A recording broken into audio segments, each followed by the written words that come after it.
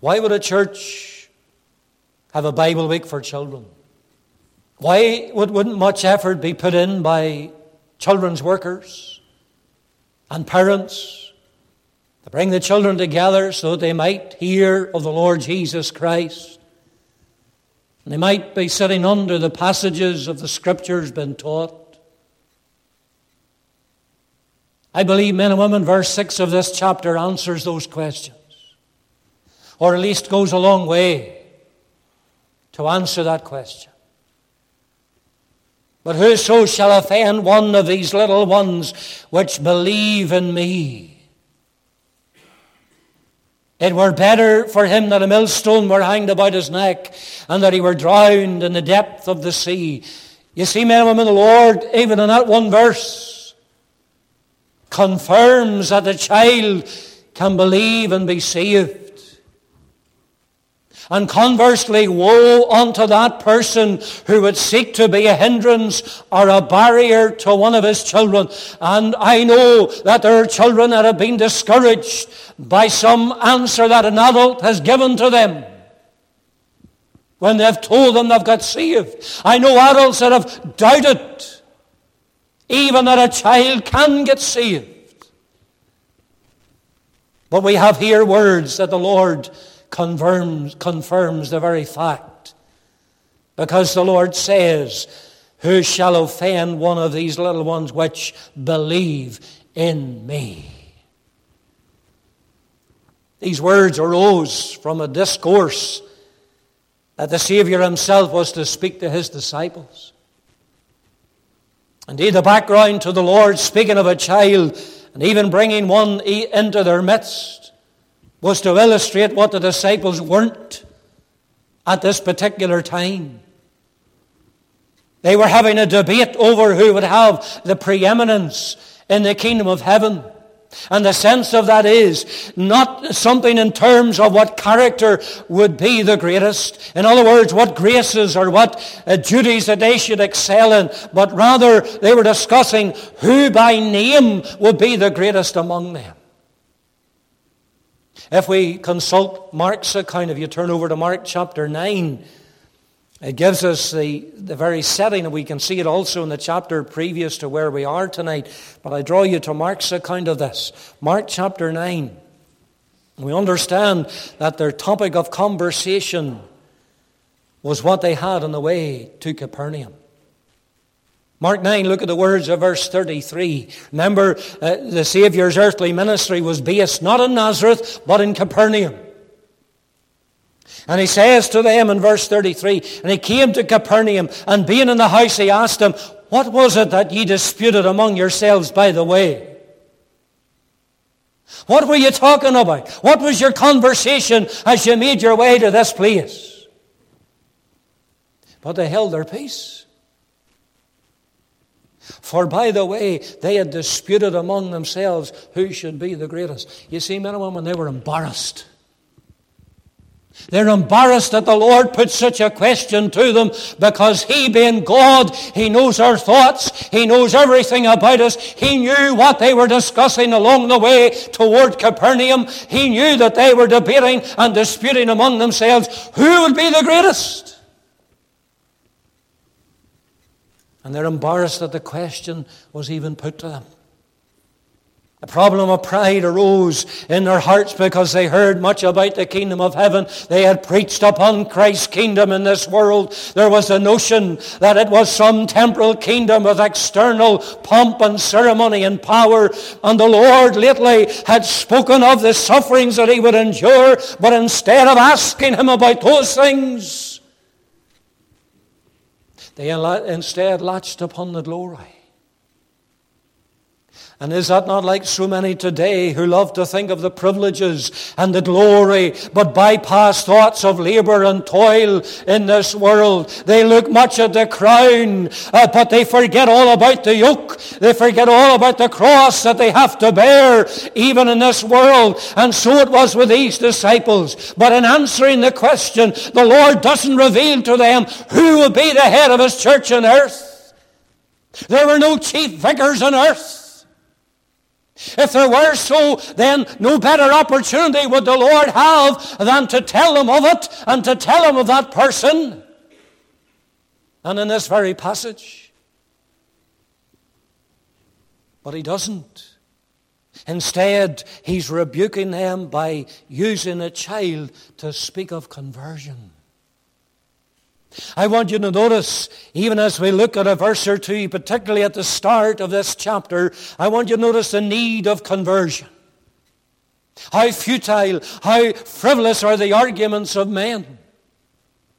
Which one was going to be the greatest was the topic of conversation often found among these disciples. We've only got to go back into chapter 16. At the end of chapter 16 particularly, you'll see at the words of verse 21 that the Lord began to show unto his disciples that he must needs go to Jerusalem, that he must needs suffer and die at the hands of the chief priests and the elders, but being raised again the third day.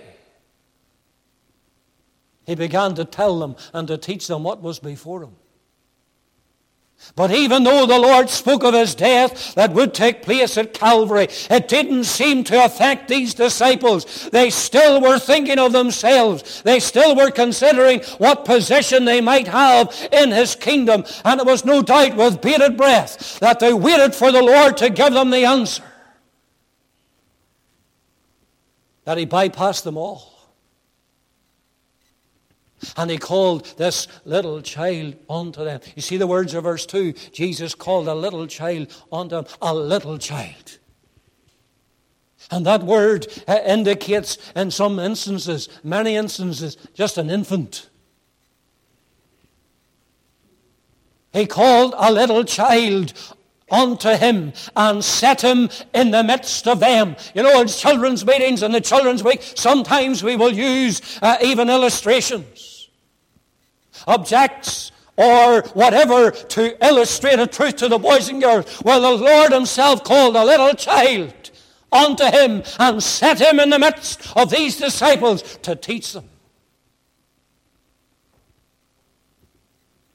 And you'll notice there what he said, because he teaches them a salutary lesson, and it is the need of conversion. Verily I say unto you, except, verse 3, except ye be converted and become as little children, ye shall not enter into the kingdom of heaven. What is conversion?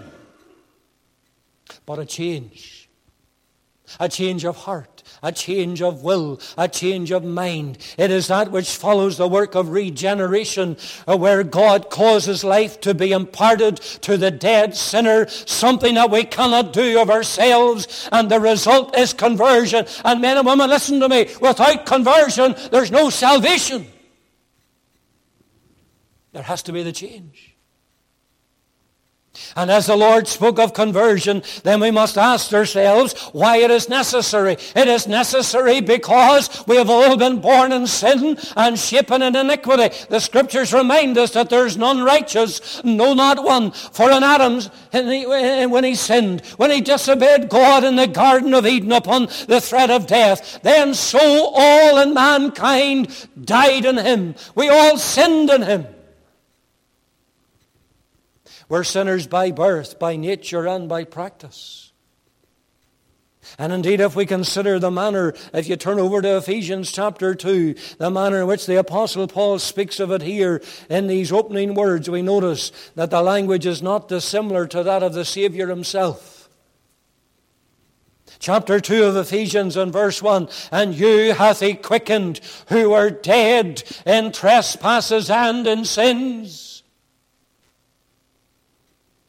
wherein in time past ye walked according to the course of this world, according to the prince of the power of the air, the spirit that now worketh in the children of disobedience, among whom also we all had our conversation in times past in the lusts of the flesh, fulfilling the desires of the flesh and of the mind, and were by nature the children of wrath, even as others. And there Paul is describing to these people of God, describing what they were before the Lord saved them.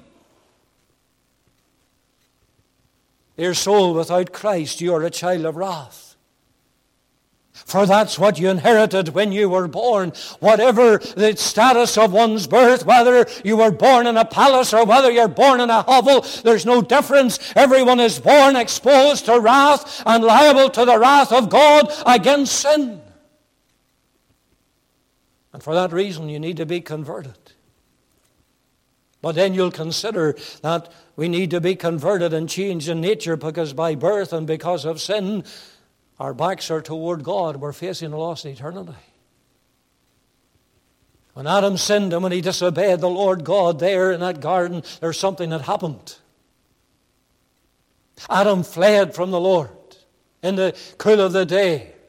When he came to meet with them, our first parents, he said, Adam, where art thou? That never was said before.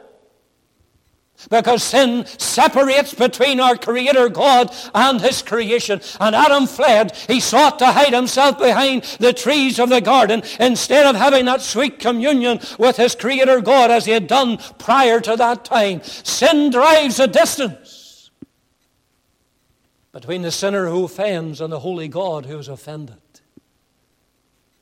And because of man's sin, his back is toward God. His face is toward that place where God has forgotten to be merciful. And I don't want you to miss this. For you know, men and women, we are more and more in a day of PC. You know what PC is? Political correctness. And you can hardly say anything lest it might be construed as being improper or it might give cause for offense.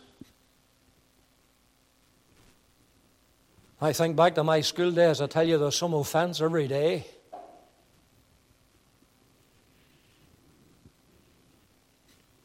And you can hardly say anything now because it's not politically correct.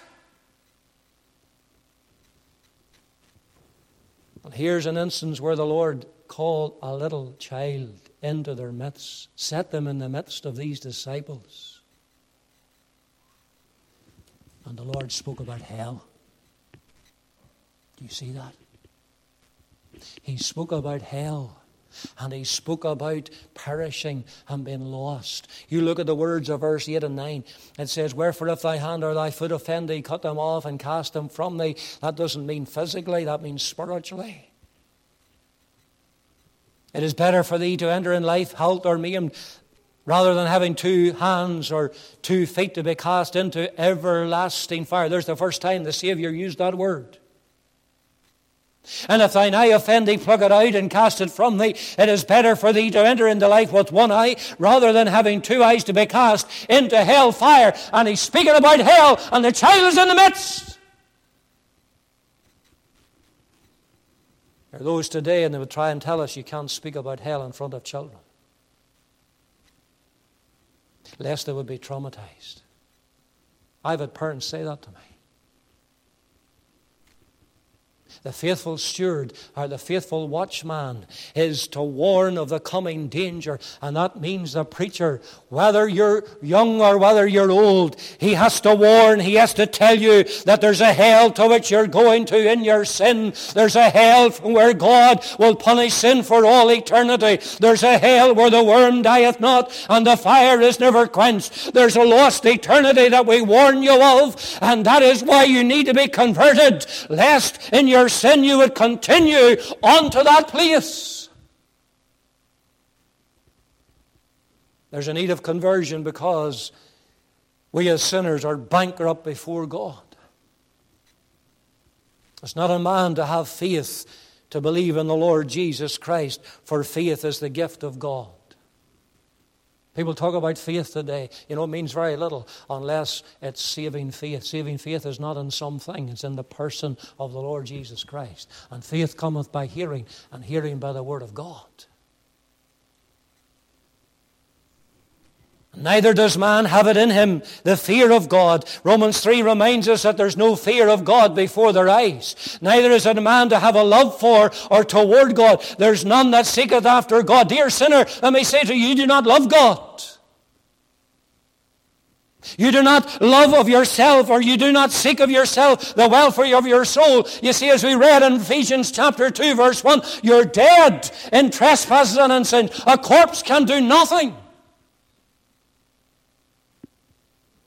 Therefore, you must be regenerated. You must be born again of God's Spirit. You need God to effect this work in you that will bring you to repentance of your sin and faith in the Lord Jesus Christ, the only Savior of a lost mankind. And you'll never see your need for Christ unless and until you realize that you're lost and you're a guilty soul which is bankrupt before God, and but for His mercy you'll be in a lost sinner's eternity. That was something that William Gadsby was to realize in the depths of his sin. Gadsby was to become a Baptist preacher in Manchester, or just outside it. I'm talking about the end of the 17th century, going into the 1800s. But in his unsaved days, he understood not only his depravity, but also his inability to do anything for himself. He said this, and I could no more get at Christ than I could pull God from His throne. He needed the mercy of God and the Spirit to work in his heart. He needed to be regenerated. He needed to be converted unto Christ. And dear sinners, so do you. So do you. Whether you've sat on this church for 2 years or 26 years, you need to be converted. But not only does the Lord teach here the need of conversion, but there's the evidence of conversion. How can we test what is true conversion? The Savior was to illustrate it. The Savior was to show the evidence by the child that was in the midst of them. He said again in verse 3, except ye be converted and become as little children, ye shall not enter into the kingdom of heaven. For us to understand what the Lord was saying and teaching there, we need to consider some things that are characteristic of little children. Every parent will know this. The evidence of true conversion is a spirit of humility. For that is one thing a child will display. What a rebuke this was to these disciples. They were arguing over who was going to be the greatest among them. They had the greatest ambitions for themselves. Maybe Peter, more so than any other. For it was Peter who was called to walk upon the water to the Lord. It was Peter along with James and John who was on the Mount of Transfiguration, who saw that great transformation of the Lord, and a little preview of heaven, if you like, who saw Moses and Elijah there. It was Peter, along with those other two, who was in that room when Jairus' daughter was raised to life. Peter was a prominent disciple.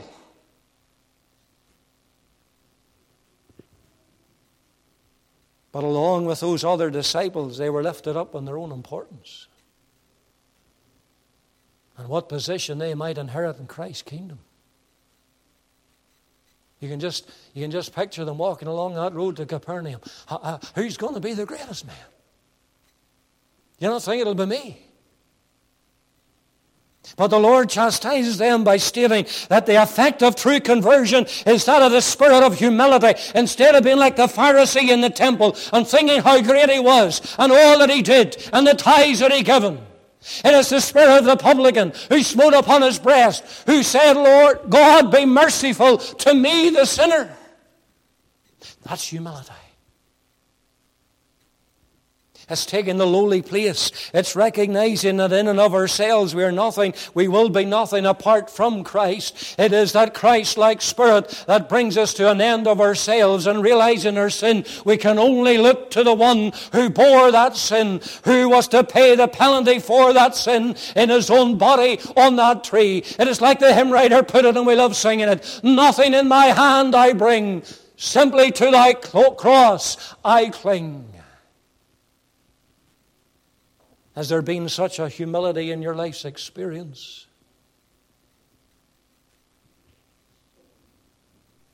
And you have come away from that pedestal of thinking that you're something, to recognizing before God, I'm nothing. I'm only an old sinner. And I need Christ. There's something else about a little child. Has the spirit of being totally dependent upon the parent? They can do little of themselves. And it is dependent upon the one who cares for them, who loves them, who feeds them when they can't feed themselves. The child will, without question, trust their parent. They will confide in them. And as it is true in the physical sense, and it is so likewise in the spiritual. If, dear loved one, you are to be saved, then you must, in repentance of your sin, cast your all upon the Lord, pleading for His mercy. You will rest solely upon the one who cares, who loves His children so much that He willingly came and gave Himself upon that old rugged cross. As in the words there of verse 11 of this chapter states, and you know, as I take you to that verse, I have to say this, it's a good job this church doesn't use the NIV. And it's a good job this church doesn't use the ESV. There's a lot of evangelicals so-called today, and they're now talking about the ESV. You know, when I was growing up, young people, it was the NIV, and you had to have the NIV. Well, those same people in that my generation, they're now left the NIV, and they've gone to the ESV. And why we don't use them, and I don't use it in my study, by the way, either. This is the old book. The authorized version will do us. It did our forefathers. It'll do us. And why I don't use those other versions is Matthew 18:11 is not there. It's cut out. It jumps from verse 10 to verse 12. You check it out if you have an opportunity to do so. What a verse. Look at it. For the Son of Man is come to save that which was lost. Why in any way would you leave that verse out? That's the modern versions for you, see. What a travesty. For surely it shows the great truth of the gospel. The Son of Man is come to save that which was lost. And that meant paying the full price of our redemption by laying down His life and shedding His own precious blood. God's salvation is found only by laying hold upon Christ alone by faith. Rest in your life, rest in your entire eternity, your soul's well-being upon Him who loved His children, who gave Himself for them. Let me ask you tonight, what are you dependent upon? Are you depending upon the Father's provision? Remember what Isaac asked Abram. Father, we have the wood and the fire, but where's the lamb? And Abram said, God will provide Himself a lamb. And in John's Gospel, in chapter 1, you have the answer. For John the Baptist said, behold the Lamb.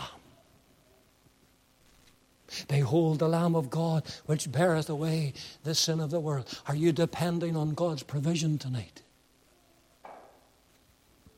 Are you depending upon Christ alone and that finished work of Calvary? If you're not resting and depending on Christ and that finished work of atonement, you're depending on a false hope. I don't care how noble it is. It's a false hope. It's sinking sand. And something else about a little child. They will be submissive. Without query, the little child will yield to their father. There's a childlike submissiveness. And is not the spirit that the sinner needs to know God's salvation? If you're to be saved, if you're to be washed in the Savior's blood, then you must come God's way. You must submit to the way of the cross. For the way of the cross leads home. It is having done with your own notions and your own ideas, which are nothing but the way of the thief and the robber that the Lord Himself warns about in John's Gospel chapter 10. It's having done with your own preconceived ideas as to how God will accept you. If I do this or if I do that, then I'll be all right. It's having done with that. It's having done with that rebellion and submitting to God's way, and that is through faith in the Lord Jesus Christ. And these things you can experience through the power of God's Spirit. It is God who is able to change the heart. It's God who is able to give you a new heart. It's God who is able to put a new spirit within you. A new nature, whereby you'll never be the same again. Whereby you'll desire to walk and to live for God. You see, the evidence of conversion, it's summed up in 2 Corinthians chapter 5 and the words of verse 17. For it simply says there, this, therefore, if any man be in Christ, he is a new creature. In fact, the word is a new creation. All things are passed away. Behold, all things become new. You see, that's the evidence of the true conversion. There has to be the change. That's not what modern evangelism does. Modern evangelism says, put your hand up and go on out and live the way you came in. No difference. But men and women, the Word of God speaks about the change. If any man be in Christ, he's a new creation. What a test this is. Tell me, have you experience of the new birth? Have you been converted? Changed. From inside out. There's one final thought here that the Lord's teaching the disciples is the blessings of conversion. Because if you consider the last words of verse 3, then it can only lead us to consider the blessings that the repentant sinner can have. He said, verily, truly, I say unto you, except ye be converted and become as little children, ye shall not enter into the kingdom of heaven. There's the blessing of being called and sought of by the Lord. Just as this child, this little child, was called by the Savior in verse 2. Do you see it? Jesus called a little child unto him and set him in the midst of them. And just as the Lord called that little child into their midst, so the Lord is yet calling in grace. He's calling unto himself. He has said, come unto me, all yet labor and are heavy laden, and I will give you rest. Just as the shepherd goes in search of that one lost sheep of which we've read about, even in this very passage, and he searches until he finds it, so it is the shepherd of our souls who is still seeking the lambs, and he's still seeking the sheep that are out in the mountains of this world. Oh, men and women, young people, what a blessing to hear the call of the Lord in salvation, in the gospel to your soul. To know the pleadings of God's Spirit upon your heart. And while others are passed by, what a blessing that you should hear words whereby you must be saved. And so, my friend, while the Spirit is striving and while the Lord is calling, don't delay. Don't delay. There's the blessed security that the Lord gives in salvation. For the sinner, the greatest blessing surely is to be reconciled to a holy God. As I said to you before, when Adam sinned in the garden and we sinned in Adam, there's a great distance. Adam's face was toward a lost eternity. His back was toward God. There's a need to be reconciled, to be at peace with God again. And that's the greatest blessing. And surely we can, if we remember the words of Romans 5:1, it says, therefore being justified by faith, we have peace with God through the Lord Jesus Christ. And that is what takes place at conversion. We who once were afar off are been made nigh by the precious blood. There's that union with Christ where before there was enmity and there was a separation. There is that relationship with a friend of sinners, of which the boys and girls were learning last week, where before there was that distance caused by sin. There is peace with God. There's peace over our sins forgiven, where before there's a fear and there's a guilt. And once we know the blessing of God's salvation, then there's the security and there's the safety in Christ from which nothing can separate us. Closing words of Romans 8. Nothing can separate us from the love of God which is in Christ Jesus our Lord. It is an unbreakable union. But not only peace, not only that relationship with Christ, but there's the security of a place in heaven. Except ye be converted and become as little children, ye shall not enter into the kingdom of heaven. God's heaven is bowered to all who are not converted. It's a place prepared for those who have repented.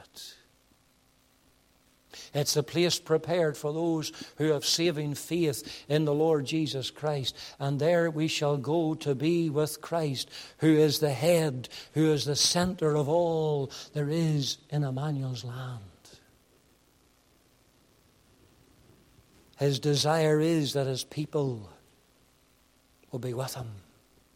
You see, that's what he prayed in John 17 in the words of verse 24. Let me read it to you. Father, I will that they also whom thou hast given me be with me where I am, that they may behold my glory which thou hast given me, for thou lovest me before the foundation of the world. The Saviour's desire is that everyone for whom he died on that cross will be with him where he is in glory. Have you the assurance of such a security in Christ tonight? Preacher, I'm in Christ. I'm not asking you, do you know about Christ? I'm asking you of the eternal security that you're in Christ. The blessing of a true conversion is that we sinful and guilty, hell-deserving sinners are saved from perishing in that lake which burneth with fire. For God will not payment twice to man, first at my bleeding surety's hand, and then again at mine. The soul that has been saved by God's grace, converted to Christ from sin, is that soul that will never perish. The Lord said, as I brought it out this morning, I give unto them eternal life. They shall never perish. What about the best known verse? Boys and girls learn it in the Sunday school. For God so loved the world that he gave his only begotten Son, that whosoever believeth in him should not perish, but have everlasting life. Let me ask, do you know by experience what it is to be safe in the arms of Jesus? You have these blessings of being converted from your lost state and condition to salvation in Christ Jesus. William Gadsby, I mentioned a little earlier. He is brought to that point when as a young man of just 17 years of age. His account of it is this, I quote, His blessed Spirit brought me to feel the love and the blood of Christ. Then how my heart melted. I was brought to his footstool with all humility, simplicity, and godly sincerity like a child. I was then solemnly and blessedly led to believe in God's free mercy and pardon, and could look up and say, He loved me and gave himself for me. Can you say that tonight? Galatians 2:20, He loved me. Not merely He died for sinners on the cross, but He loved me. And He gave Himself for me. Wonder, will you look to Christ tonight and be saved? Except ye be converted and become as little children, shall not enter into the kingdom of heaven. May the Lord bless His word to our hearts this evening. May the Lord speak even when the preacher's voice is silent.